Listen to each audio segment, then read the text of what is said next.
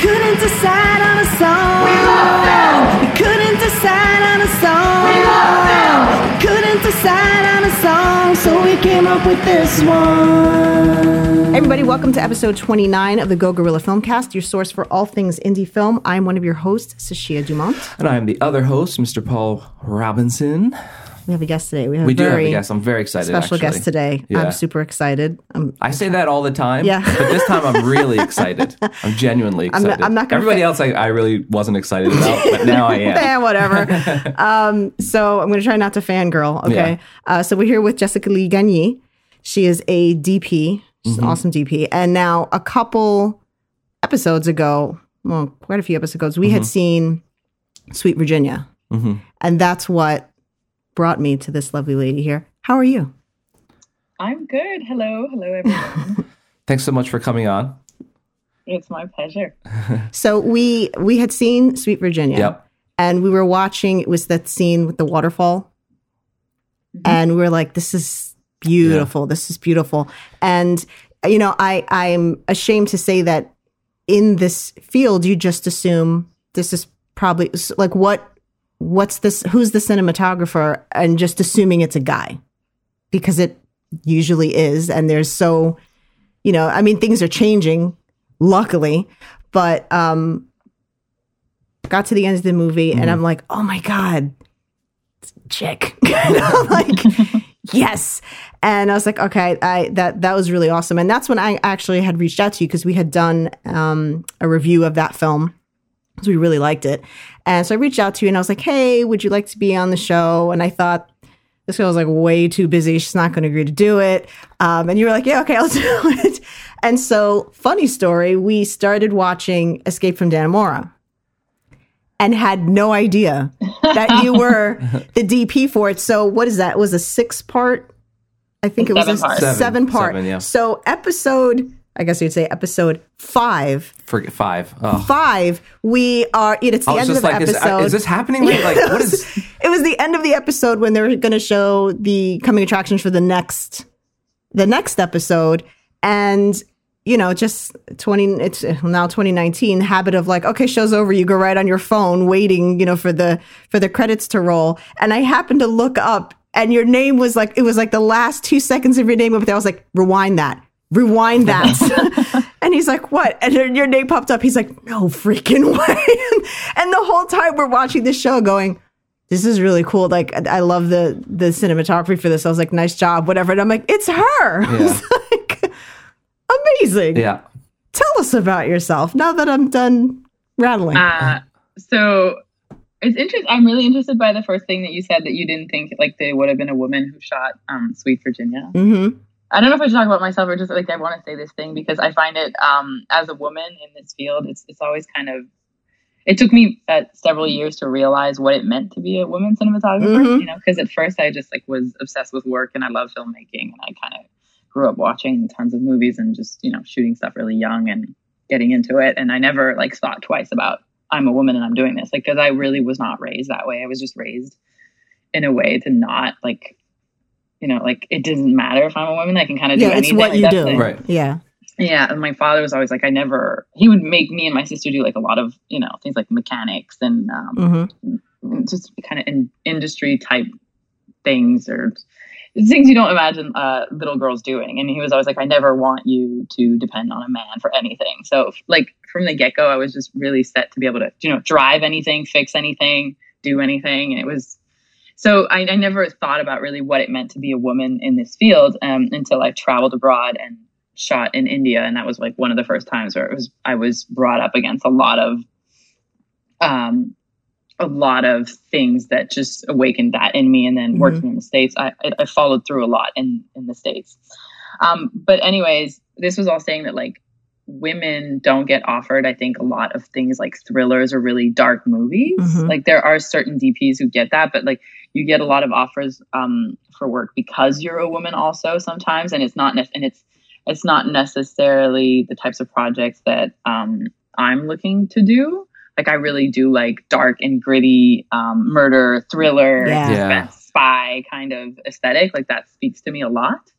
So yeah, a film like Sweet Virginia, you would usually think that a man would be offered that type of film. And it's not like the typical cliche, oh, you're a woman, so I want you to, do this like female oriented project. Yeah. Like it's not like I don't search for those projects. If one comes up and it's a great project, I'll do it. But yeah, it's I do kind of like am a little bit outside of that sphere. I definitely haven't like followed any particular path. I just kind of like go where the projects that I'm interested in are. Now you're from Quebec, correct? Yeah, I was born in Quebec City. Okay. Then I went to university at Concordia University in Montreal. I studied film production, and so I have a major in film production, but I also have a minor in photography. Mm-hmm. So I did a lot of photography work also. Nice. Yeah. I mean, that's why I said I'm embarrassed to say that I just assumed that it was a male DP, because that's usually when something's gritty or dark.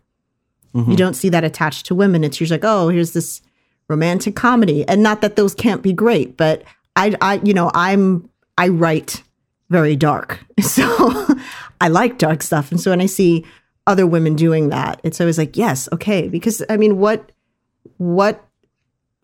do you need a male perspective for something dark? Right. I mean, as a DP, we don't own darkness. Yeah, that's just what you do. Like it's. I mean, I could see maybe, when you're dealing with fashion or makeup, you assume more. Mm-hmm. Well, I guess because women wear makeup, and that they might know more. But usually, the makeup artists on sets I've been are men. So, it's just that breaking down that barrier, yeah. I guess. And I think that when you said the way that you were raised, that's the key to it, is that girls just have to see that they can do whatever a guy's doing. There's nothing this is for guys and this is for girls. And so kudos to your dad for teaching you the mechanics and just, giving you that confidence. That's awesome. So what can you tell us about, if you haven't seen Escape from Dannemora? We haven't talked about this show specifically because I was waiting till you were on, so we didn't give our review yet. It was insane. Yeah, I mean, for me, episode 5 I was just like, I can't fathom that shot. I mean, I'm sure it was a couple of shots, but the shot following all the way through the path it just blew my mind. I was like, you don't see this on a television show. Yeah. I mean, the show looked beautiful.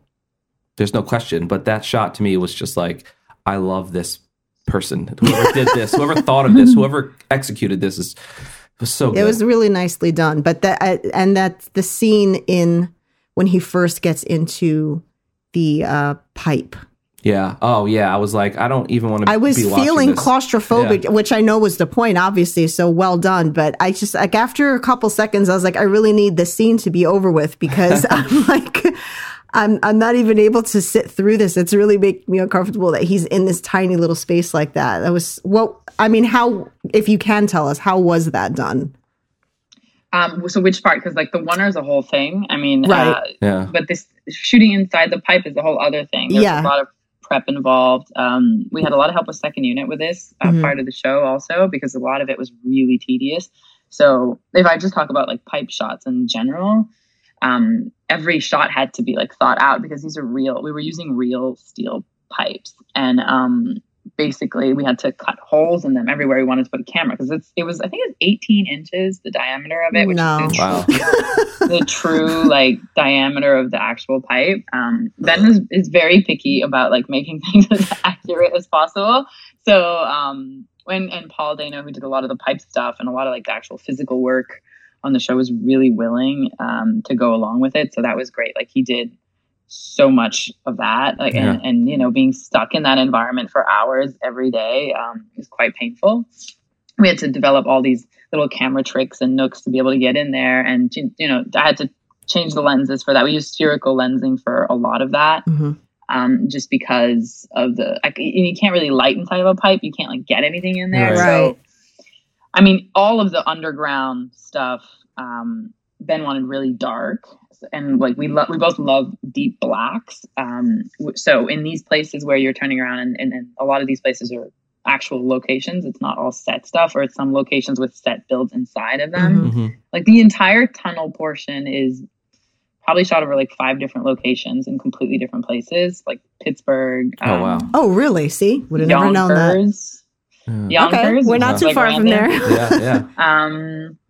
And sets and different sets also. And it was just, so it's all pieced together, just like the oneer is. I think it's like a 17 or 12 shots and all stitched together, but all the stitches don't happen in darkness. If you look at it, there's a couple moments it goes pretty dark and people would think like that's where you stitched, but everywhere that there's a stitch you see. So it's like it's set builds basically. If we're in Pittsburgh and we're on a wall and we're doing a stitch there, well, the production designer would recreate that wall in the next location so we could keep the movement through it. But yeah, back to the whole pipe thing. It was just like the lighting of that, which goes off to lighting all of these sets. I had to like rely on giving the actor a light, and that was like an initial, before we had sets, before we had anything, it was a conversation in the look, like the first original look test with Ben. Like I was like, I need to be able to, I know he's going to want to see the face. He's the type of director who would want to see the face. This was Ben Stiller, you know right? what I mean? Yeah, Ben Stiller.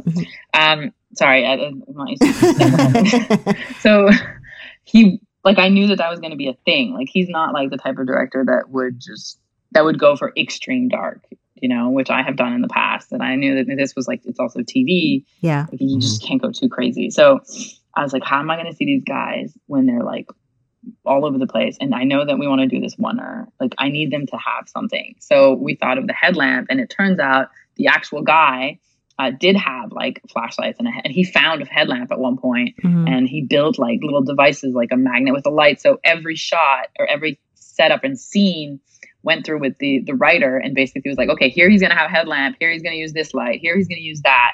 In this portion, he doesn't turn it on for certain reasons because he gets scared because the guys are there. So I had to like just make sure that there was a backup plan for every single scenario. So I wouldn't be on set being like, this is like not possible. I can't see the guy's face because, and then basically keeping dark blacks, like you need to see them. So the headlamp thing, we added a little, and we discovered this in prep there because we had this headlamp that had a little like ledge to it.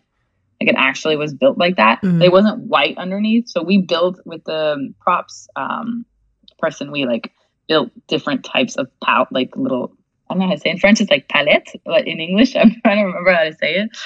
Like little rims. Yeah, like a little lip. Yeah. Like a little lip. Yeah, exactly. Yeah. So I would go to Paul before each shot. I'd turn on and off his little headlamp because it would flicker if you had to like refresh it. And I'd choose the little lip size that we would need for the scene. And also it would blind Paul sometimes because it was just, and you could angle it. So when he'd go in there, I'd like angle it to how much I wanted to see his face. And then the less I angled it, the better it was for him, but the less we saw his face. So there was like that compromise, and I'd have to ask him like, are you okay with this? Yeah. Do you need me to change anything? And he would like, maybe a little bit or not. Like but he helped me a lot.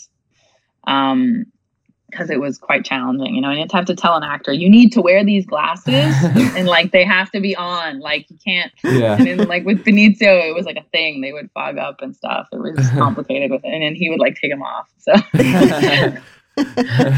but they knew like what they were doing. They're both like brilliant, talented, experienced actors who understand light, but it's just had to really be thought out. My strategy in lighting usually has to be as least invasive possible.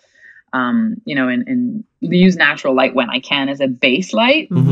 I'll tend to accentuate natural light. I rarely only do natural, like there'll always be detailing, but something that really lets actors kind of do what they want. Like I hate telling them you have to stand here, but in these situations underground, when your ceiling is like 5 feet high or sometimes 4 feet high, I can't hide a light. I just can't do it. So every single practical that is in the underground was placed by me. Like I had to be like, okay, we're going to put a light here, and then we're going to put a light there, and we're going to put one there, and they're all controlled by dimmers.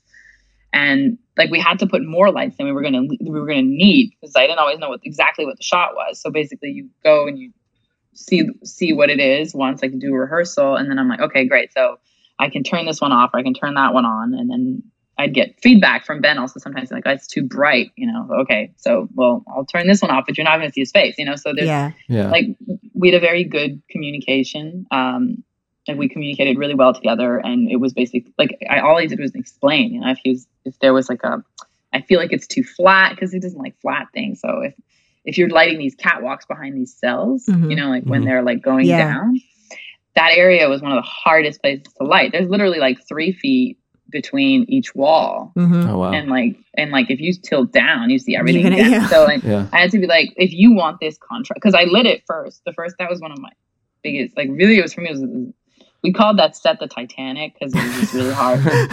It was really hard to shoot in. Like those catwalks are actually, the set was all those cells and the catwalks behind. It was all together and it was 3 stories high. And it literally went to the ceiling of the studio. Oh, wow. Like, lighting it was super, super challenging and very time consuming because you had to like wear, sometimes in some areas, harnesses. You had to, things weren't accessible. There were walls everywhere and there were bars everywhere and they were like real. So you couldn't like fluidly just move around. And to maintain contrast, you need to light. Like you can't just put practicals will often give you a much flatter look because they'll just like spill everywhere. And even if you control them a little bit, and if you want to see an actor's face that's not necessarily walking beside a practical, you need to figure something out. So that's where it got like the trickiest with the actors, and I really needed to see the rehearsal, take the time, put the light in. And it took a lot of patience from like production and the AD. It was hard. Like the first times we were shooting in these locations, like I can't be faster. I don't know. First of all, it's slow for everyone. Right. We have to fix a prop. We have to fix this grate that has to be removed. Like we have to put in that grate for that scene. Well, okay. Well, everyone needs to exit, remove everything. So cameras are taken out. Everything's taken out. And then props go in and then bring back the lighting, bring back the camera. It was like, it was a thing. Yeah. So the first 2 weeks we really were like kind of hit a wall and we're like, oh, okay. So this is going to take time. And if you're going to do it properly, you're just going to need to take the time to do it. And, fortunately Showtime was on board with that. And like, it wasn't like, yay, you know what I mean? Like, there was definitely a struggle there, but at the same time, I think everyone wanted to make the best show possible. And everyone on this show was very detail driven, and like, there was a lot of amazing creators, and like from the crew to all the head of departments, everyone was very involved and dedicated. So it wasn't like, it didn't feel like, I've always been afraid of doing TV, and they say, oh, it's for, you do TV when you're like more settled, when you have kids or when you need like, that paycheck. But when I don't have that lifestyle, I just kind of go around the world wherever I want to shoot. So I never was like, I'm not doing TV. I'm not into the look. Like it's not cinematic enough. But like this show, everyone involved like treated it as a film. And I never felt like we were like, okay, we're home now. See you tomorrow. Like it was just right. It was like the passion of the shot and how can we make this as good as possible. Well, it definitely, you see that on screen. The show is beautiful. The show is very authentic, I think. It just, I was going to say, there's never a moment where I'm like, that's clearly a set. Come on. I was just going to say, or let alone 5 or 6 different locations. I feel kind of stupid because I seriously thought that catwalk was an actual location. And when we saw that, I was like, oh, where did they film that? That's cool. I assumed some, factory or something like that. So the fact that was a set, it was lit really, really well because, and that, hats off to set design also. This is the part of productions that people who aren't in the business don't think of. They just watch a film and they're like, yeah, okay, sure. They're in it for the actors and the performance, but there's so much work. Yeah. As you've just explained, so much work. And nobody really thinks about all the people. It's totally underrated, huh? Like I'm obsessed with production design. I literally spend more time in my office, in their office, than in my office. I'm constantly what in are you there guys every doing? day. Like, so hey, Cherish, the set deck. Like, hey, what lamps do you got going on? I really like this type of street lamp. Like every single lamp in the show, I have to approve. There's even like one lamp I bought like myself from like a shop in Williamsburg, the one in the dining room, in the kitchen. Anyways, but Mark was amazing. He was so talented. His sets are so detailed. Like you would walk in them and I was so happy. I've never had like that type of joy walking into a set. Like his set, I would look at the paint. The guy who did the paint, I think he did paint on like Godfather or something. He's just like amazing. Like texture, I'm like looking at him like, wow, oh my gosh, this is so good. I don't know that many DPs get like as excited as I do, but working with him, like he just made me a better DP. You know what I mean? A lot of people look at movies and they're like, it's so beautiful, but it's not. It's the DP and the cinematographer and the director. Like those 3 things. I know there's costume and there's makeup, but like when it comes to like the base of the of the texture and all that, and the contrast that comes through paint. And I asked to gloss the bricks. I'll gloss it needs to be glossy paint, and like I'll just detail. I will take part in every single decision, and then the ones that I don't usually like there's like a struggle. But Mark's the first production designer that I really have that we have a full bond. And sometimes if Ben wasn't available to answer certain questions, we would answer them together because we were just like really sync. I think it's on our level of filmmaking. So many people become obsessed with what type of camera you're using or what type of lenses you're using, and it's just so much more important to pay attention to costume design and set design, production design in general. And your camera is just another tool, right? But I don't know. As I progress in my career, I'm definitely seeing the value of, everyone wants the film look, right? Everybody, especially on our level, they're searching that film look, and they think which is a very low level. Yeah, right. And they think they could just buy it, but it's not. It's not something to be purchased. So I think the better the set looks, the easier that makes your job as a DP, because you're able to just work with what you have, right. And you're not like, okay, what is this missing? Right. Well, it's the gloss. You don't think of things like right. that. And to your point, it's if you have, you can have the most expensive light and lenses and camera, but if you don't have a strong base to build off of, that being that set design, then it's kind of, I shouldn't say it's all for naught, but it just makes it that much more challenging. Mm-hmm. Do you film? Do you have a particularly favorite camera that you film on, or? Not really. I mean, the Alexa's been the simplest one to work with right now, and like the one that I've pretty much, I feel like I know like the back of my hand. Mm-hmm. But every project I do, I'll go through a series of tests, and usually it's 2 different tests. The first test is usually me alone with a camera and lenses. I'll go to different rental houses, and I'll just put lenses after I've read a script. And I mean, there's a process this way. So like first you read the script, and when I read the script, like it'll always be an obvious format to me. So Mm-hmm. ratio will come up. Mm-hmm. And that discussion happens really early on with the director. And it's either like, is this a handheld film or is this like a studio, film? Like Mm-hmm. what's the vibe here and what's the ratio? And we have to link up on that. If we don't connect on that, or if there's there's just, uncertainty there, then I think we're not going to see eye to eye. Mm-hmm. But it instinctually, like I can read what the ratio is. And then the lenses, I'll have certain ideas and the camera. And those 2 is a combination on, because you can like have K35s on a Red and then K35s on an Alexa. It's a whole other ball game. Mm-hmm. Like it's very different. So you have to search for that combination. And also like most of my projects I've shot like 9 films in this show. Like I haven't worked that many times with the same directors because I've been kind of moving around a lot. But when I work with a new director, I do have to like go through this process. So I will go to a rental house and different rental houses to give them all a chance, because I don't think that, you want to work. I've worked in the system where like a producer will be like, this is where you rank gear and this is it. Oh, okay.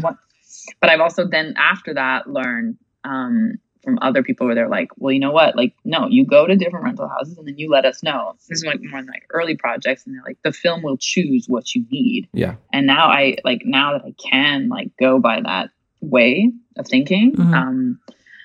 because not when you're like starting up, you don't always know. And I'm also like someone who originally when I started, tried to work with production a lot. Mm-hmm. And I feel like now I have to find a middle ground, and it's like sometimes I pushed other films, I pushed too far, of trying to like fight for the look, but you have to like find that balance there. Mm-hmm. So once you go into these rental houses and you put them you put the lenses on cameras and you try different stuff, I look at it directly on a monitor and I get a feeling like it's very instinctual. And like when I find the lenses, it's just excitement. It's pure excitement. And I'm basically like, I call the director. I'm like, so I found the lenses. I think this is it. Like, look at these tests. And on Escape, like that was the process too. I went out. So I did first stuff I went to Panavision, and I knew it was Panavision glass for this. I knew the density of their glass was right. Mm-hmm. The contrast that you can get with Panavision lenses was what I was looking for also. So I did these tests with I basically asked production, can I have like just two ACs, and I'm going to go in the woods, you know, with a Teamster, like in a little van, and we're going to go and film stuff in the woods. And I want to also show Ben how, like, I feel like these night scenes should be shot. Did you guys see episode 7? Yeah. Yeah. Okay. We've seen the whole thing. Yeah, we saw the whole thing. Okay. Yeah. So the night scenes are like a thing because I didn't want to light them like traditional night lighting in forests. I really despise that look. And so I wanted to show him this kind of like day for night look thing. And I'm like, well, I need to see if he's on board, you know, because when he hired me, he had only seen Sweet Virginia and he hadn't seen any of my other work. I didn't know if he like really, like, we didn't know each other, you know? So this first test is also like, okay, I'm going to show him like how I shoot and hopefully he'll like it. If he doesn't like it, we'll have a conversation, but we'll see how this goes. So I went in the woods and I did all these tests with different lenses, different anamorphic lenses. Ben is a sucker for 235. So I knew that was going to happen on this. And it makes a lot of sense, you know, with regards to showing these environments and these spaces. I think they really live in 235, especially that we do a lot of close-ups. So you need to like feel the background and feel the presence of like what it is to be in a prison. It was all, you know, it translates on the sound as well in the show. So, shot these tests, came back, and basically with the colorist, Tom Poole, who's amazing. Love this guy. He, was a big part of creating the look of the show. We graded this footage, came in, he saw it and he was like, it's perfect. It's great. This is it. This is the look. Okay. I'm like, right. So that was like the lenses were chosen there and the camera was chosen there. And it was Alexa Minis and the G and the T series anamorphic lenses, and then some like a slew of zooms, and we used prime primos for a lot of the tunnel stuff. But then after that, because you can't do everything with just those tests, and I have to like fight for those tests. But then after that, there was the look tests, and I feel like producers think I'm crazy every time I do look tests. Because like I keep getting like this weird, I don't know what it is, but like they think that I'm asking for a lot. So I'm curious to speak to other DPs, right, and ask like what is their test process, because like I'll literally like I need walls, like I need like paint, and I need like a mini set, you know, like a mini replica, or go on a location and actually do something. Like there's no point to me in putting an actor, except okay, yes, you have makeup tests, fine, that's one thing, it's a makeup test, right? But like hair, makeup, wardrobe, you need to take that makeup and that wardrobe and you need to put it in an environment that makes sense. Right.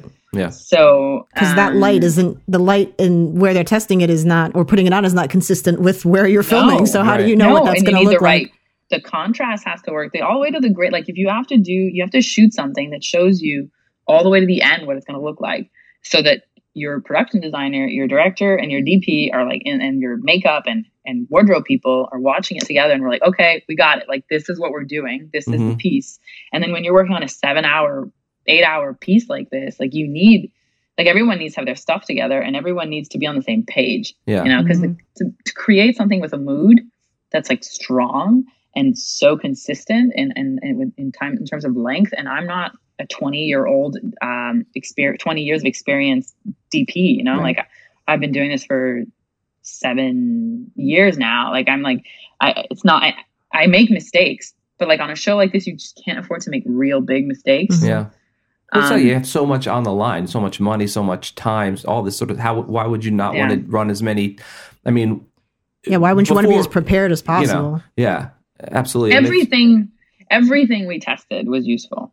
Every single thing came up, and all the worries that we had came up, and it allowed everyone to say, and I don't know, like the production designer saw how I lit, and he was like, oh, okay, I get it now. And then like Bernadette makeup, she was like, oh yeah, like we all got each other, and like we'd communicate, you know, and it was very collaborative. The makeup on that show, especially on Tilly's character, was crazy. Yeah, because I just remembered seeing like the clip, and I'm like, man, Patricia Arquette is looking harsh. Like, what happens? Like, you know, I hate to say it, but I did think that. I'm like, oh my God, I'm thinking of her like True Romance. And I'm like, wow, it wasn't that long ago, was it? And then I'm like, oh, it's like, okay, that's perfect. Because, I mean, you couldn't tell that was makeup. It just looked like she'd had a rough time. She wasn't wearing that much makeup. Great. I don't like. I love her. She's great, but she gave everything to the project. Like, I mean, for her, it was a whole a lot. I think of her face looking the way it does is also just her expression and like her the like her hair, and it's just the way, when I think of Patricia Arquette, I think of like, she's a Hollywood actress, and she looked so the part, which was just this woman in it's like down to the wardrobe, I guess. I mean, it's like the makeup. I mean, I'm sure, I know there was makeup, but like it just, maybe it was just like the expression and just the way she made her face, and it's just crazy. The embodiment. I think it's just her embodying this person. Yeah, because I'd seen her afterwards, and she looked like herself again. So I was like, wow. Well, I mean, the hair is not real. I think she was almost always wearing a wig. But that it was just so not her hair, and she it had just teeth. The teeth, because she has like that kind of famous little snaggle tooth that I've just always associated with her. But at one point when she opened her mouth, I'm like, those aren't her teeth. I was like, there's no, because I know her teeth, but if you don't know that looks like her teeth. I was like, those are not her teeth. Like that's in a good way. Like, holy crap, So I kudos to all those people as well. They did a great job. And I did have one question: how sweaty were people, or was this all like spritzing and makeup? Because those scenes, especially down in with the pipes, like Paul Dano was dripping constantly. And I'm like, it's really hot in the real location. That's what I was wondering. There's an actual steam pipe there, so he was sweating. Which means you're all sweating, right? No, we weren't sweating at all. It was all the real location. I mean, like the real pipe. We were not allowed to shoot where the real pipe was cut. Like we had a limited amount of stuff we could do with the real prison. We had 2 days inside where we did the North Yard, 1 day in the winter and 1 day in the summer, and that was it inside. The rest of the interior, like inside the walls, the rest of it is in Pittsburgh and in another decommissioned prison. Because this prison is like Dannemora is a functioning prison, right? Yeah, they're like, here's your 2 days, get it done. Yeah, and the outside we got to do a bunch of stuff. That was pretty chill, like that was pretty lenient, but inside was the whole thing, and just like getting in there was a thing. But no, it was all the sweat was all makeup. Oh, it was okay, because I was like, Jesus, how is he not passing out? Like, how's the crew not passing out? But I think it was all makeup. I don't think he ever really. It was cold in that studio. Oh wow! Look at that. Yeah, it's the magic of Paul Dano. Just have to say. And I really also loved that scene. Spoilers if you haven't seen it. When they just escape, and it's that exterior nighttime scene. Oh, in the street. Yeah, and they're in the street, and they're kind of whispering to each other, and they do like this little like celebration thing, and they're like punching each other, and that lighting was. Yeah, what was your approach for that? Because I struggle a lot with filming exterior night, in an open space like that. So it always looks like there's a light outside. Yeah. How do you, I mean, I know you had some street lights to work with, but what's your approach for that? Maybe she's going to throw a curveball at you and be like, what are you talking about? There's no street lights. No, there are a bunch of street lights. And it's actually, but the thing is, all of the street lights in that area, they were sodium. And okay. So one thing that I love sodium lighting. Ben Stiller does not. Oh. So we changed every single light. Oh wow. Metal halide. Actually, no, it didn't end up being metal halide. It was these LED lights that kind of had like a metal halide look. So every bulb was changed. It was a big undertaking, and then we had I think a total of 4 lifts hidden in neighbor. Like we needed. I remember walking through that. I knew that we were doing a oneer. It was probably like episode 5 is based on a lot of oneers, and just following where these characters are going. I had to go to C360 and do everything, and I would have shot that if it was like only for me, probably much darker and a lot less like fill lighting. There's a lot of fill lighting. Yeah. I hate lighting with condors. I absolutely hate condors. But so wise gaffers will always be like, just put a couple and then we'll like turn them off if you don't like them. Like fine. But for this, it was a very performance, lots of dialogue part of the show. So Ben did want to see their faces a lot. So I couldn't make it like moody. It was not going to be moody. So there was like a fair bit amount of base lighting that came from the condors. And then when we pre-lit this thing, it was literally, we had to pre-light it it took some days to do the whole work of it. Cause it was like walking with the gaffer and being like, okay, I want at this house, we want these Christmas lights on. We want those lights gone. I want that light off. And this building, turn off the side light there. Okay. over there, far down, like put a light that's coming up through the street there, put a light on that tree here. Okay, we want this porch light to go on at this point. Like literally took me probably an hour to walk through the entire thing that they did, and of saying like what we wanted and where. And then like I did in the basement part of it, it was putting more stuff that I knew I could like kill after. Yeah, right. So, and the guys were pre-lighting that while we were shooting other stuff during the day. They were just setting everything up. So then when we got to the nighttime, it's like, okay, let's walk through it, do a first pass. Okay, walk through it with second team, see how it's looking. Okay, and then rehearse with actors. Is it looking good? And it doesn't take you that much time to actually light it because like you've put so much work into it before. But it's, peppering things in. Like, oh, this house, I want a TV light. Like I'm huge on detail lighting. Like I love background lighting. I think it's so important. And in a show like this, especially an anamorphic show, you just need your background to look real.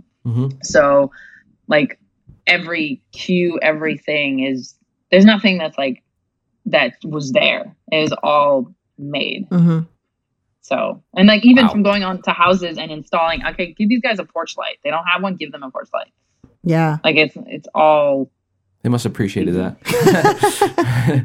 I mean, the list was really long for the amount of stuff. And then, so you scout this with your gaffer. Basically, he comes back to you and he's like, okay, production's going to let us do this, this, this. They're not going for that. You're like, okay.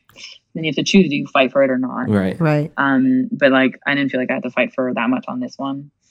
And where I really needed stuff from production, they really delivered. Like the biggest place I was worried about what I was going to get. And like the thing I was the most worried about was definitely the honor block set for daylight. Because it was a massive set. And one thing I think gives away TV or sets a lot is daylight lighting. I feel like it's very rarely achieved because usually, and I don't think it's the DP's fault all the time. I think it's a lot of it is cost, because it costs so much money to light a set like that. Like you need huge lights and tons of lights. So you're dealing with a giant flaming star in the sky. Trying to recreate that. It's like, I mean, these windows were over 20 feet high. Like I don't remember how tall they were. Like 3-story high windows almost. Jeez. And there's 8 of them, and they all have to feel like there's blasting daylight coming through them with the right contrast and the right texture. So you can't just like shove an HMI in front. You have to diffuse it. And like I wouldn't do just direct lighting. I'll do a sky panels, basically just doing like pushing light down. And then like we'll light a white seamless backdrop all the way around outside. We couldn't have clear glasses and like have that would be way too expensive for the CG. And then I think we had like 8 12Ks punching in. Jeez. 1 per window. And then we had 2 50K soft suns, which are like the really expensive lights that are a pain in the ass. But honestly, nothing makes more beautiful daylight than those guys. And we had those pounding through. So it was like 3 layers and then hiding a bunch of 4Ks, jokers to do like little light hits here and there, like I'm very obsessed about the details, like I said. And like, I want like a light hitting that area over there, just giving a little bit of a sharpness. Okay, let's open the windows. Every scene I had to choose like how to open the windows and use that. And if we saw outside a lot, I couldn't open them. So I had to like choose when I could open it, because it changes how you light, like lighting through this glass and everything from like choosing the type of glass with the art director and being like, okay, are we going to go for this type of frosting and this type of detailing, and how many windows can open? They have to all open. In the summer, they would be open. In the winter, they'd close some of them. So you have to, all these things like affect the way it looks like. Jeez. But the production for that set, like they gave me the number, like I had A, B, C, D, E, F, I think, plan with the gaffer. And we got the A plan. I was like, what? Wow. How did we get the A plan? That never happens. No, but it did for that set. And like, thank God. That's awesome. Yeah. And I think it speaks to how important studios are seeing the Production medium quality. of telling a story through a show, and how important it's become and how cinematic and I say this to her all the time, that there's so many movies that I watch that I just wish it was a TV show, because I feel like I could just be so much more invested into that, from the character perspective, from a production perspective. And I think like, starting with like Breaking Bad and those shows, it really started this kind of, race to the top of quality and production value for television shows. Yeah. Yeah.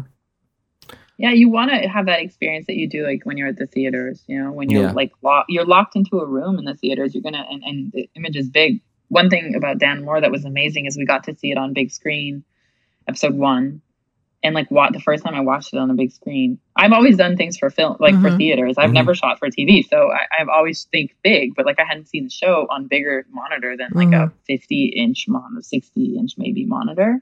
So watching it in a theater with the sound and everything, I was just like, okay, this is a whole other ballgame. and you can really, the performance of actors on a big screen is just a whole other thing. And now people at least have like very big televisions, but like you want to do a show, you want to do a TV show that doesn't like that you don't want to go to the bath, like you don't want to go to the bathroom. Right. You know what I mean? Like that you're watching the whole thing and you're committed to it. Yeah. And you're not like, you know, cleaning or like doing like random things and like stepping away. Like you can't do that when you go to the movie theaters. Like you give yourself to this piece of work.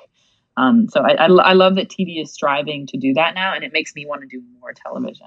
And so after this, will you did you prior like approach TV differently than you would a film, other than the obvious things of like time and money that may come into play? But in terms of from an aesthetic perspective, are you kind of approaching them differently?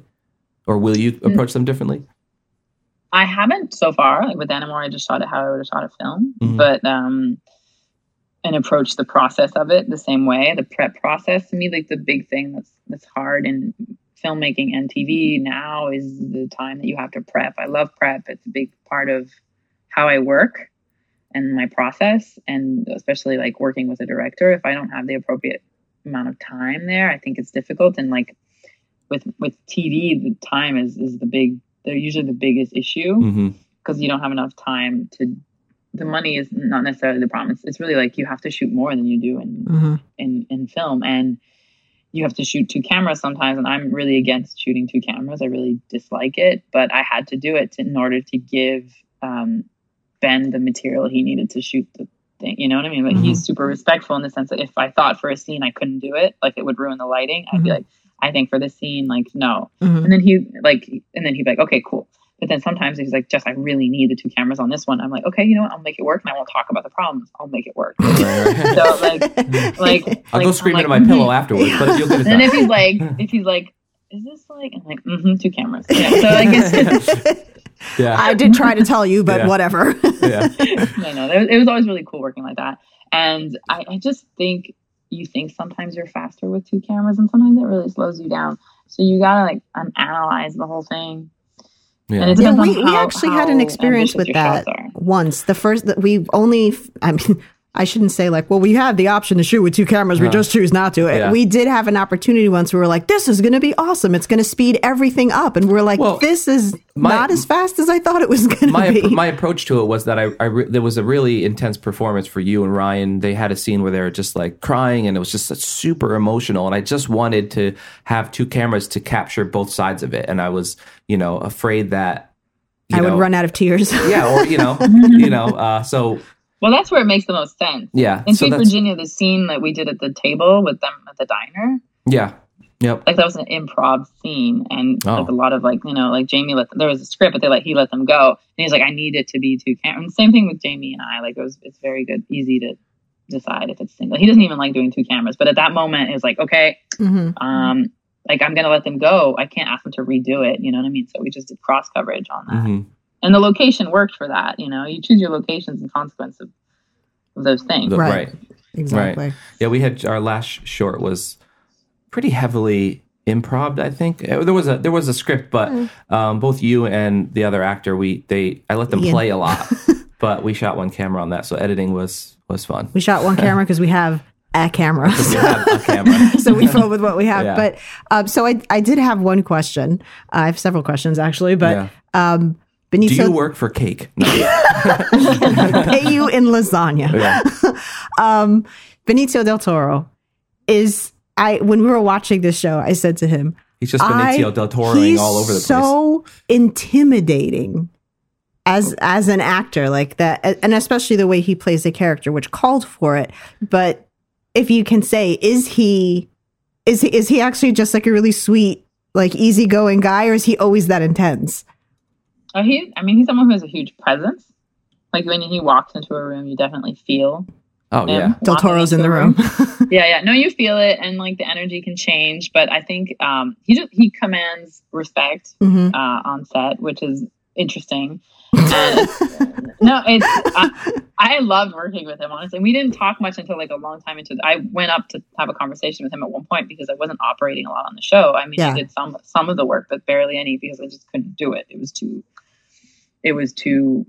involved. There's so many things. There's like second unit was shooting all the time. I had to like run over and time is of the essence. Like I was like lighting 3 sets at the same time. Do you like operating? I love operating. Yeah. I mean, Sweet Virginia I did like 98% of the operating on that, and like I just love it. Like I just get a really big drive when I do it. Like energy is great.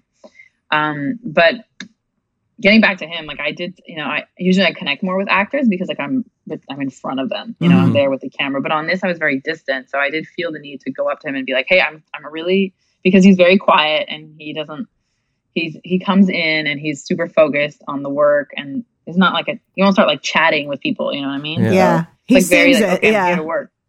And he's very like brings a lot to the table, like very creative actor.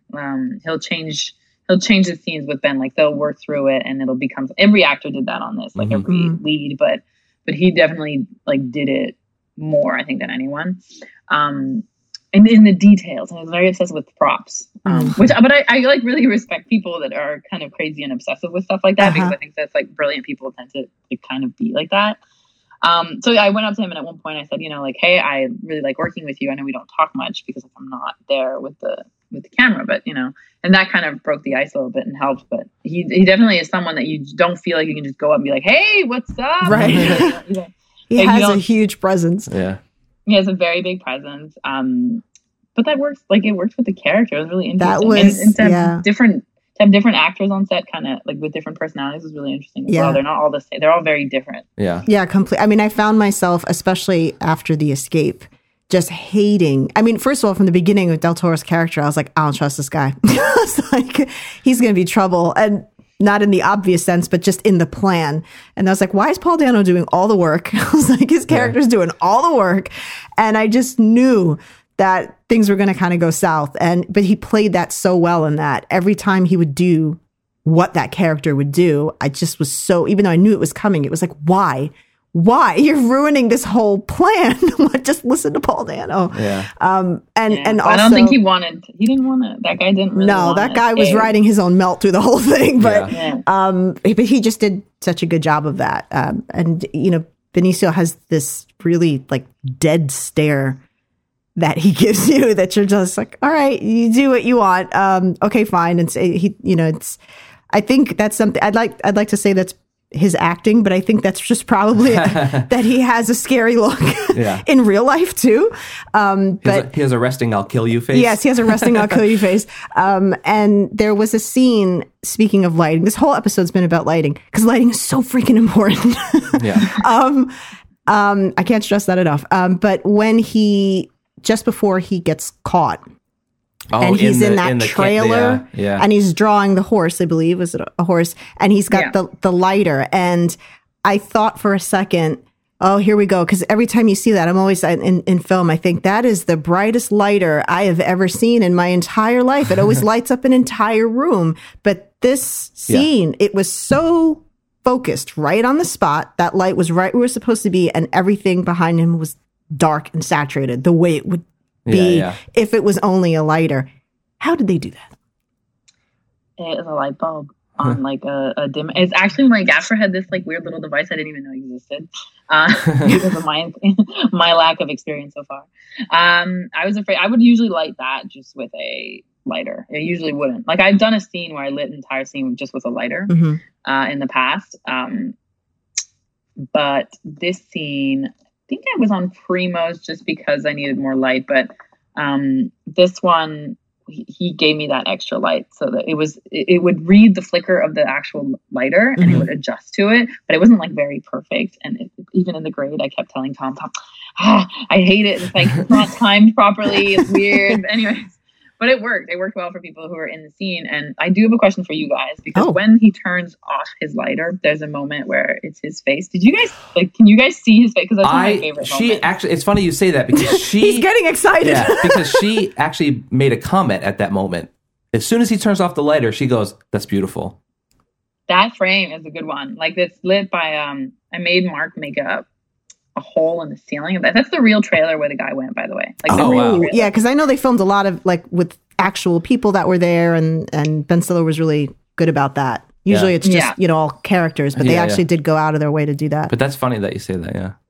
Yeah, because there's a skylight there that we put so that I could do base lighting. So a lot of it happened. There was like this like blue hour moment where it's basically going to night. Mm-hmm. And I'm like, he's going to go in a trailer with tiny little windows. I needed some help here. So they made a hole there so we could like have extra light pushing in there. And I'm in love with that moment. Like, that's exactly like how I would light it and how the exposure that I wanted. But I know that to see it in theaters, it would look great. But I was always worried on a TV, like, do people see anything? Yeah. Like, and our TV is older. Our TV is like probably 8 years old, so it's not like we have like this 4K brand new TV. And our TV is generally fairly contrasty. Yeah, but once that light went out, I was like, beautiful. Because that's funny. That's such a pet peeve when I see that. And normally in a scene, how do you the light scene for is either no light? You see people overlight a scene and the light is so harsh, or when it's supposed to be a darker scene. Actually, the other way around. There's usually not enough light in a scene. And you're like, God, I can't see the details of this person's face. The scene is not. They needed like I'm on set. They needed more lights. And then for some reason, once you go into a nighttime scene, it's like bring out all the fluorescence, and it's like this doesn't. When have you ever walked outside at night and seen that much detail on somebody's face? Or you could actually see there's always this very white fluorescent light, somewhere in the distance. And that scene looked, I saw it. I could see it. It looked beautiful. Yeah. It had like, just a nice hit of like, I don't know if that was like green or blue in there. And that was really nice. I run away from magenta. So like any blue, there's never anything like blue, purple. It'll always go to like green. Yeah. Well done. I'm glad you guys like that. We appreciated it. Yeah. It was not wasted on us. We definitely saw that. I think that's I kind of laugh about the fact that enjoying any type of cinema is ruined once you get into film, because you just nitpick the crap out of everything. I don't think I could ever sit down and just watch a movie again, because if something's not lit well, I'm always like, oh, this scene would be really great if the lighting wasn't all fucked up. Yeah. Well, I think most decently budgeted movies are competently made, in terms of their lighting and stuff. But when you have something special like Dannemora or Sweet Virginia, those are just like, whoa. Yeah, you it's kind of a weird thing, right? You definitely have a look. Yeah. Like but I never thought that I did before. But that's the funny thing is, like, I would have. It's not so much so that I even knew it was you on Escape, right? Because I would have been like, oh, well, that's Jessica Lee Gagné, because I know that DP and her work. But it's, I don't know. There's like a richness, and there's such a warmth, I think, to the color and just to the. There's just this texture to it. Yeah, there's a texture and a warmth to it that lighting. You don't see a lot. The lighting's always on point, and I think that it makes sense now because you're so involved in lighting and all details. Of that. There's not, really not every DP does that. Mm-hmm. There's some DPs that are like, I don't know, you figure out the light. Like, I can't do that. And that never made sense to me. That never made sense to me. I'm like, but your job is what we're looking at here. You're visual. You're the king or queen of the vision. Yeah. So how could you not be involved in what the lighting looks like? Yeah. And how do you prepare? But I've actually seen that where the DP is nowhere near the gaffers, and they're just like, "Oh, you do your job, and I'm just going to stay here with the camera." And I'm like, "I don't get it." So you can tell, certainly. Yeah, it's hard to find the right team to like let you be like that. Also, because like I've worked with gaffers that are reluctant to. I like direct lighting. Like I'm not like a bounce light person. Like I really like no book lights for you. I've done the book light thing, but like it just doesn't in fiction. I just don't like it much. it's just not me. Like, I'll use it for some stuff. It's useful when like you have Patricia's I mean, the glasses were a pain in the ass on this. Because she has like hair like that, and then she has her glasses. There's times where like I couldn't, like I had to do something. I had to put like some light there. Mm-hmm. And she had contacts, so it was like really dark eyes. But okay, I need a partnership with my gaffer. I need him to understand that like I'm gonna come up to him and I'm gonna have problems with stuff. I'm gonna be like, I don't like this, or we need to fix this, or this doesn't feel right, you know. And like it has to feel right. Until it doesn't feel right, I don't feel good on set. Like it's like a feeling thing. I'm like, okay, now it's working. We can shoot it. But like if it's like I don't know what it is. Sometimes it takes time, and then you just change one detail and everything works. Yeah. But I've worked with gaffers that have like literally impeded me, and that's like a huge struggle. Like I can't let that happen. It's happened to me even recently, and it fucks. It messes up your work. You can say sucks. You can say anything you want here. Okay. Well, it's just that they don't understand. Sometimes when you're technically there's a hierarchy to filmmaking, and I think it's important. Mm-hmm. Like if you're and the director's above me, and if he says this is not working, I have to fucking listen. Yeah. If my gaffer, I'm telling him this is not working, and he just like has excuses or whatever, it's like that's the worst. And I've been in situations like that, and I'm learning still to cope with those human relationships that you have to deal with on set. Yeah. I'm not like amazing at that yet. I haven't found like the entire crew that I want to work with in every single country, you know. And I've been traveling, and every film I've done, I've recrewed up. I've never had the same crew, and like it's always okay. New person, new personality, dealing with their egos, dealing with men, dealing with older men, dealing with like people that are just don't give a crap about you. They're there for the director. They're not really there for you. That's also a thing. You know what I mean? Like that is really hard to deal with. And then just having to push and fight for everything. Yeah. On Dannemora, I honestly, I had an amazing gaffer. He had my back the whole time. He was like, my group and my gaffer were both like amazing. I have nothing to say about them, but like in the past, like I've had situations where I have a gaffer that doesn't have my back, and it changes my lighting aesthetic, and I'm unhappy with the project. I was going to say, and then like it's kind of where's your heart in that at that point? Because you're like, well, this isn't going to work. Yeah, I certainly don't. No, if they don't have your back, then you don't go off on the right tangent, and they pre-light, and you're not there for like every single moment because you're busy like prepping or scouting another location. You show up, and it's too late. Yeah. On an indie movie, it's too late. And they screwed you over, and you're like, you know what I mean? And then you can't like fire someone because like no one else wants to work on the project, and it's like it's hard. It's like those things are things that I can't wait to have like locked down. Yeah. And it's, I've never dealt with that many people, but I can't tolerate any kind of like, everyone's there to do the job and have fun doing it, hopefully, and, if you're adding any kind of drama or any kind of resistance in any way for, if your gaffer were to not agree with you and he had a solid reason, well, here's why I don't agree. Well, let me hear you out. Okay. But this is what needs to get done. So let's just get it done. Just like if you and a director don't see eye to eye on something, but you can make a compromise to get the job done and make it work, and I just don't know. I can't tolerate that sort of mentality because it's just the what's the word I'm looking for? It's just like bullshit? I guess ego. I guess ego is probably the best. Yeah, ego is a big thing in this industry. I can't stand it, and I have had to put my ego behind me so many times for many people. And now, after like several different projects of being like, okay, this can't happen anymore because I'm just at a level where the next work is going to be important, and I can't let someone hinder my work because of their bad attitudes and their egos. And when you look at directors that are really performing and are really amazing artists, they've gotten to the level where they have so much respect that no one gets in their way like that. I'm new in this industry. I'm young, and people don't know who I am, and they have no idea when they meet me. So it usually takes the entire film for them to be like, oh, wow. Okay, I get it. I get it. But like when they meet me, they're like, who are you? And like, what's your deal? And like, they don't care. Give me some coffee, please. I don't know what you're doing here. I mean, a lot of people like that happens, that's happened. Oh no. I'm the DP. Okay, sure you are. No, I'm so are you the second AC? I'm like, no, I'm the DP. And they're like, oh, okay. Or like this, but when they see the work, like when they see the final product, because like often like people are not behind the monitor, you know, they're not necessarily there. Yeah. They're not seeing what you're doing.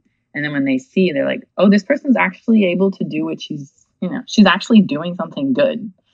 Yeah. I just can't wait for like that part of my career to be over.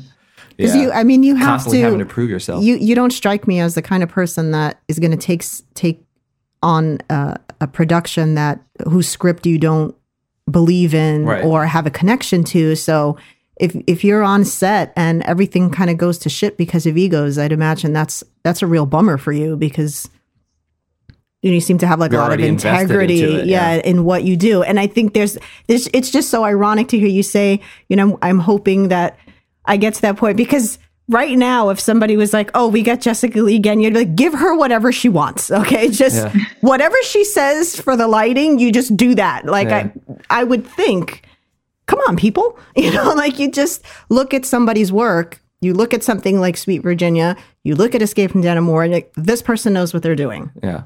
I'm not going to question that unless there's something that you absolutely must have or want. You got the egos.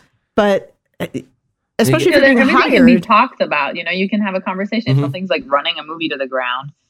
Let's talk about it and figure it out. But when you look at a script and you get excited about a script and you just, oh my God, this is like such a great idea. I want to do it. But then you show up and then you're like, you don't know the rest of the crew. Yeah. You know what I mean? Like, I think now another thing they don't talk about when like you're choosing projects is you have to look at who are the people involved. Oh yeah. And you have to, I'm not American. I haven't been working in this industry. I don't know anyone in New York. I don't know anyone in the US except for the people I've worked with on these.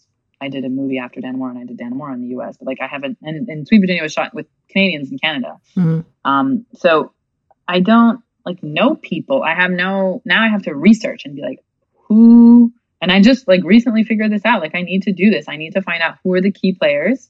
Do I respect their work? Do I like them? Mm-hmm. Do they have integrity? Do they, because like a DP, especially young DPs who are really trying to make it, they will give everything to a project. And like, I want to give everything I do, but is that the same for everyone involved? Because if you're working with people who are not on the same page as you, it hurts. Yeah. And that's where you can get bitter. You know? We deal with it a lot on our level because, we're always, and I suppose to a certain degree, it has to be this way, but we're always going to be the ones most, we're always the ones that are going to be most involved in the project and the ones that are most driven by the project. I don't expect a sound person to have as much passion for this project as I do, but I do expect that they're going to come and do, at least have pride in their work and come and do as good a job as they can, and it's great when you can get somebody on board that's like, I love this project. I think it's going to be really good. I think that can happen for everyone, though. I think that can be for every position. Yeah, UK, maybe it can be harder for like your third grip to be really, really invested if he's only there like several times in during the shoot. But I think when there's a beautiful energy on set, when people truly believe in a director and the actors, then something kind of magical happens. Like we're all crazy for doing this kind of work. It's completely insane. Yeah. I mean, everyone in film is insane. And especially like filmmaking. I don't mean like, episodic TV is like maybe another thing, but like you have to be crazy to do these sacrifices in your life for something like this. Yeah. And you have to love what you do. And that's I think everyone on set can feel that because there's a beautiful energy there sometimes. And if you have a good director, he'll make everyone in even if they don't talk to necessarily every PA, they'll make people proud of being on that set. Yeah. Like for me, a big thing is just like, I want to have fun doing this. I mean, there's a lot of work that has to get done and we have to, sometimes we have to hustle and sometimes it's going to suck. But if I'm not having fun doing it, then it's not really worth it. And I include a lot of the stress that naturally comes with that, deadlines and, oh my God, we have 4 more shots and we only have a half hour of this place left and we got to rush and get the walking scene and it looks like crap now because we didn't have enough time. And so those stresses are innate in anything you do, but I've never not had a good time making something. And it's just such a goal of mine that everybody has a good time. And if the mood needs to be more somber because the actors need that, then that's fine too. But I don't know. There's just something about, I'd never want to feel like it's a job. It's a job, I mean, there's just so much stress that comes with it naturally. Like, why would you add more? I think you see that a lot also, though, on television. Maybe I'm naive. Like television, my impression of television and working on those sets is that it's very just like, we're here to work. Let's just bang this out and that's it. And so we get this done. I want to go home. And sure, that happens. The funny example that we use all the time was when I was on set as an extra for something, and I immediately walk up to the director of the DP because, as a filmmaker, I'm like, ooh, what's going on? So I was just kind of lingering around them, and I texted him and I was explaining, and I was like, it's so crazy. There's so many people here on set, and it's like nobody knows what they're doing. It's like, it's just, there was so much chaos. And the first question he asked was, what are they filming on? Ask the director what they're filming on.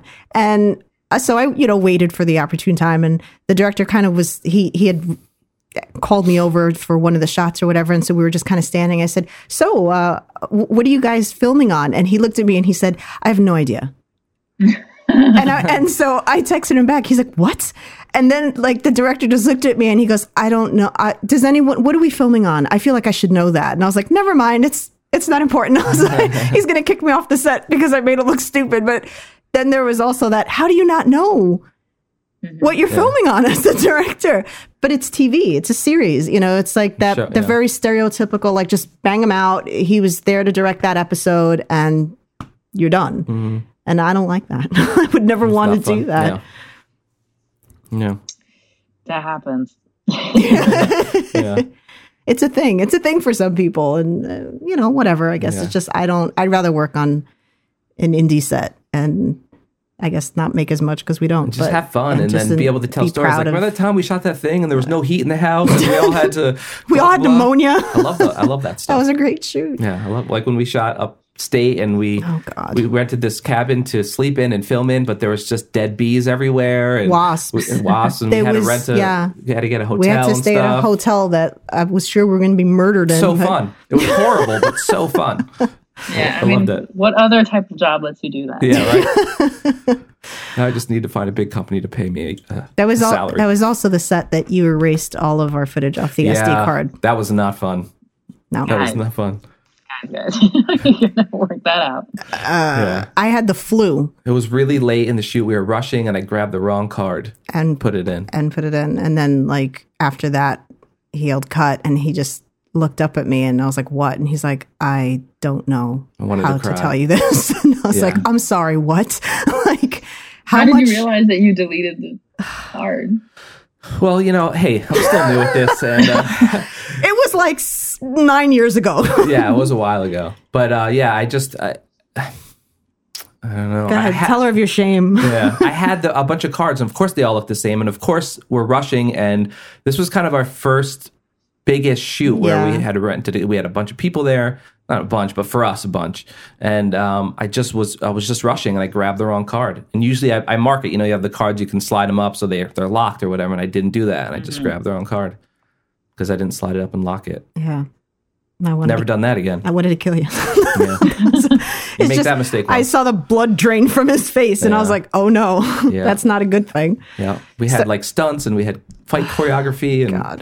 That was that was lost, but just in the film. It was a big film for us. That was a tough one. So before we wrap up, is there anything that you're working on that you want to talk about, or? Currently, no. Like right now, I'm trying to not work, which has been a challenge. Over the past couple of years, because I've just been hopping from one thing to another. And I want I'm at a point where I just need to pick the right project and. Well, you're in luck. Great. I'll send you the script I just finished.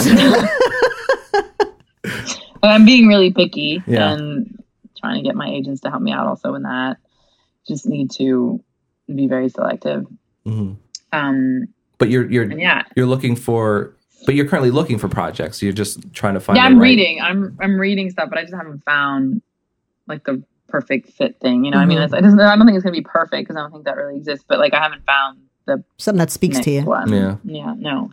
Or sometimes timing has to work out or whatever. Like in films, really at the last minute in the U.S. like when they go to picture, like it'll be like, okay, like we're going to picture, and, like I'm on. And you're like, what? And like I don't like that process. I don't actually like this way of producing films. Like I I like working long term on stuff, and like my goal is to just find my matches and directors and basically work with them over years, and read stuff and slowly like produce something with them. It's like I'm in the process of doing that. Like anything that I'm working on right now is like long term, and nothing's like immediate.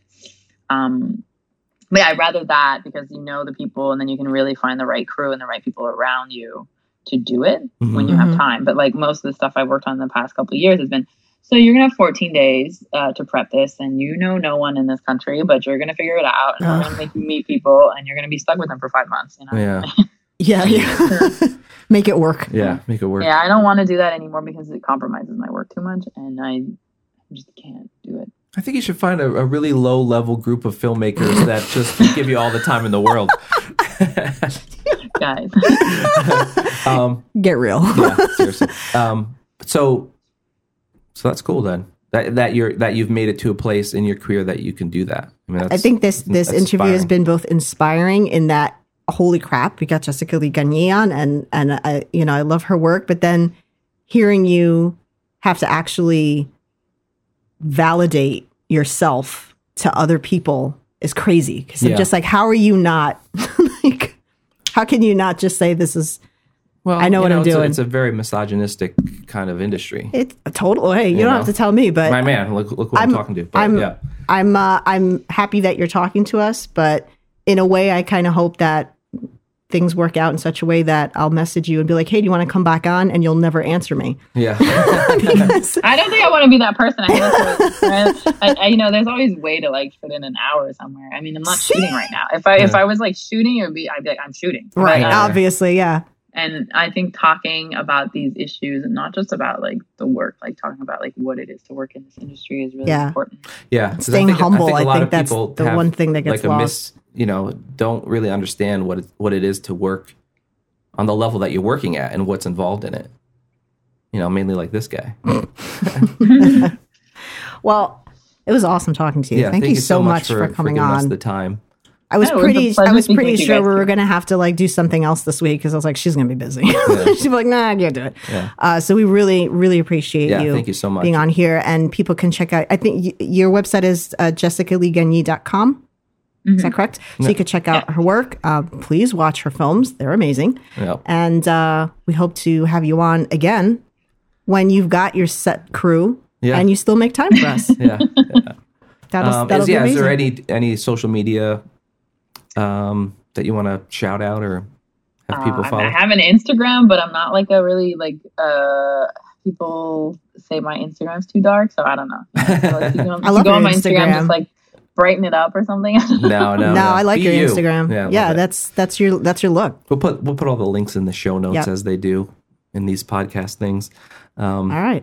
Well, thank you so much for coming on, and hopefully we'll talk to you again soon. Yeah. Yeah, lovely meeting you guys. You too. Bye. Did I hold my composure? No. It was tough. Thankfully, the video feed went down halfway through, and we couldn't see her anymore, so I didn't have to like. So I felt like she wasn't seeing my fanning out. But that was an amazingly informative. Yeah, I think that's probably one of the most informative, technically most informative episodes that we had. Yeah, she's amazing. She knows I don't know. She knows her shit, guys. Yeah. Why you wouldn't hire her and be like, just make it look cool. I'll be over here telling the actors what to do. Yeah. Not to be a cornball, but like my goal now as a filmmaker is to be able to get enough money to hire her and be like, just do what she wants. Just tell me you do what that woman says.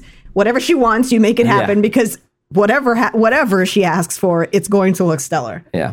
She lit inside of a trailer during Blue Hour and managed to pull it off. Yeah. Thank you.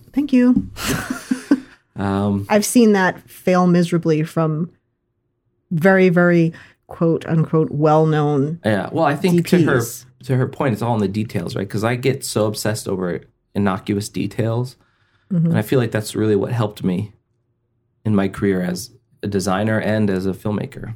Not that we've had a lot of DPs on, but like a couple interviews and stuff that I've read of DPs, I've never heard anybody be so invested in every aspect of the visual side you got to know what you of want, that project. you know? And Like then- I said, there are DPs that will sit there at their rig and just like, I'm not moving from here. Yeah. And you go figure it out over there. Because they don't really care if they're not invested It's in a the job. mood of the lighting. It's a job. It's a job. It's a job. And she It's the difference loves what she between does. being you know, like an artist and just a worker, I guess, for lack of a better word. I think that happens to good people, though. I think that people start out that way, and then Yeah, I've they certainly get, seen you that. get a paycheck, Yeah. and it's like, oh, okay, I guess I don't really care too much about details, Yeah. and that makes me sad. Yeah. I like it's going to happen to me. Yeah. But I'm just saying I would never want that to As an happen. example, I have a day job that I do design and stuff.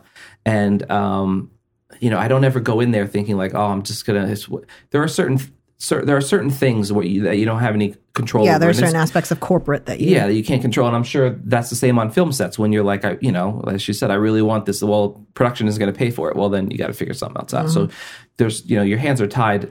Your hands are always tied for something, whether it's money or whatever, usually money or time or whatever it is. But I can, even at a job that I work at every day for the past 6 years, I never walk in there as it's a job. I want to make something interesting, and I want to make something that I'm proud to make. Even if it's like the 7th matchup that I've made or whatever it is, I still want to find a way to do it in an interesting way. Yeah. I don't know. Otherwise, like, Why bother? otherwise I could just go work at a movie theater again or something. Like it's just, I don't know. Whatever. Anyway, rant, Are you saying rant that? done. Are you saying that movie theaters aren't fun places to work? For me, I've worked at one. I know. So for me, it's not as an outlet as I do now, is what I'm saying. I mean, it doesn't mean it's any less important. I think the only job that I would go back to is working at a video store. It's the most fun. Oh, it's certainly a fun job Bring for sure. VHS back so that I managed a Blockbuster as well. Yes, you That was did. fun. my time in a video store was very Clerks-like. Yeah. Very much like that. So that I saw that film. I think that film came out just before I started working at a video store. So I kind of adopted that work ethic and brought it with me. And I was like, oh, this isn't a real job. This is just a place that you like fuck around and get It paid. probably just extends to how you view life, right? Most people just want to get through the day or whatever, but I'm always looking to try to make the day fun and interesting. And I'm not in this field, unfortunately, on my day job. It could but- be worse. I've worked offices and did the whole. I still work at an office, but I work at a vet. yeah. So it's my coworkers are. We have like a more of a family kind of relationship, and it's very laid back. But coming from working really strict offices and having worked in mental health, Yeah. it gets worse. So Sure does. Yeah. I can't really complain That's the about other what thing I too. do. It's like it could always be worse, right? It could guess. always be worse. I guess. And I think because we've been in that position, we know how lucky we are to be able to, filmmaking for us. Tell me, Paul. Filmmaking, well, all right, you ready? Here it is. Filmmaking for us is never, it's okay if it is never a career for us because I don't think it's ever going to be. I hope it will, but yeah, of course, that's the goal, but we work so that we can make films, and it's never, I don't know. I know you haven't, and I certainly have never looked at it as a way of like, all right, well, if we just do this for 5 years, then we'll be in a place where we can make money. That's what we want. We would love to be able to, start making films for studios or shows or whatever it is, but, there I go, saying again. I'm back on the train. Son of a gun. But we're happy doing it. And that's what makes the quote unquote day job, even though my day job, I get to be creative. I mean, if I get to actually work with a director that I look up to and whose work I enjoy, if I ever got to work on a freaking set where Jessica Lee Gagné is the DP, I'm going to be doing a freaking happy dance. But I'm realistic in that probably won't happen. I mean, the chances are kind of low. It's not impossible, but it doesn't mean you shouldn't try. Yeah, right? but I still, I'm still going to act and write and I must create. Keep doing it. I have to do it. All right, that's enough rambling. Okay. Now I'm All hungry, right. and I'm going to start. Hungry. I'm going to become belligerent shortly. So shout outs to Steady Geekin and Reality Bomb Comic Cast. Perry, Mega Brain Comics. And again to Jessica Lee Gagné for being on the show. I'm just going to fucking live on a cloud for a while. Could you imagine if we actually like had a drink with her or dinner or something? That'd be awesome.